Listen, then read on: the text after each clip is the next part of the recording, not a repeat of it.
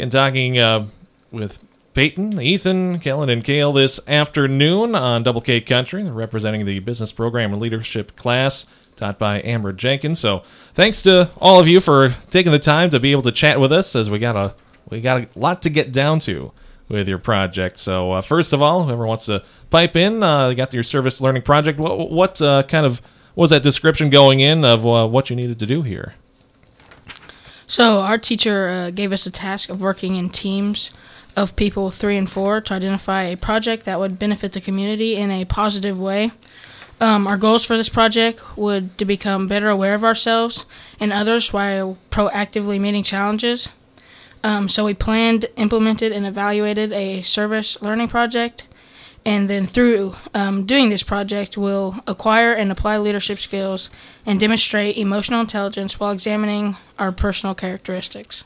In terms of the course of itself, of course, this project that which we'll be talking about, goals of leadership, of course. Ethan, I believe you talked about that a little bit. So some of our goals are to reinforce academic skills in such areas as communication, writing, and reading. But we also want to foster continued growth and use of leadership skills at home, school, and in the community.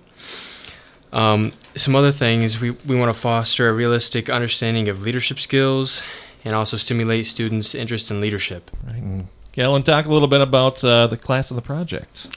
Our class is made up of 17 students, so we split into 5 teams with about 3 to 4 students per team. Each team had to pitch their service learning idea to our teacher and then to the rest of the class. After every team spoke of their idea, we had to ask and answer questions about it, and then we voted. We narrowed it down to 2, which was helping at an animal shelter and a kickball tournament for community outreach. We then voted again a few days later, and the kickball tournament won. All right. I do like my kickball. I'll just say that much. Some good memories of that. So, Gail, talk a little bit about the planning of this project. So we got approval from basically all the administrators from all the schools. We decided on the date of October 22nd with the sign-up deadline of October 14th. We divided all of the class into 4 different groups to kind of lead the tournament as we go on. There will be the leadership committee, the organization committee, the bracket and score committee, and the concession committee. We have determined which students would serve on which committee and help run the kickball tournament. We are the 4 students who are responsible for the leadership team. We have 3 pickup and drop-off locations for the kickball registration: the tech center, the high school, and the middle school. The high school and middle school administrators have agreed to help us advertise by putting our event in the morning announcements. Our class shared the event on the social media accounts, which has been shared by more people around the school. We are hoping for good weather and a great turnout. We would like to have 20 teams. We're currently waiting for teams to enter.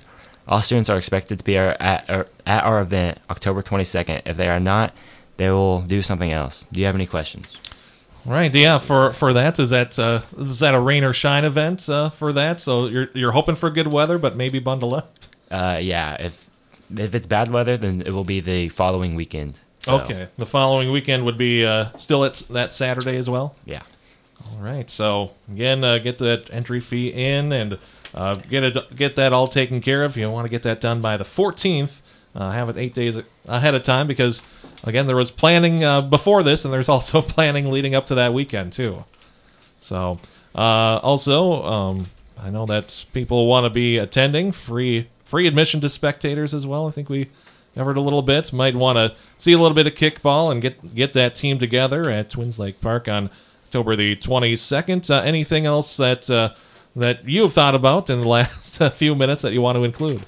Our registration is from 6th grade and up, so any adult can come play. Any person from another town can come play. Okay, so it doesn't have to be in town, doesn't have to be necessarily in county. Correct. All right, awesome. So definitely looking forward to that. I'm thinking back to my kickball days.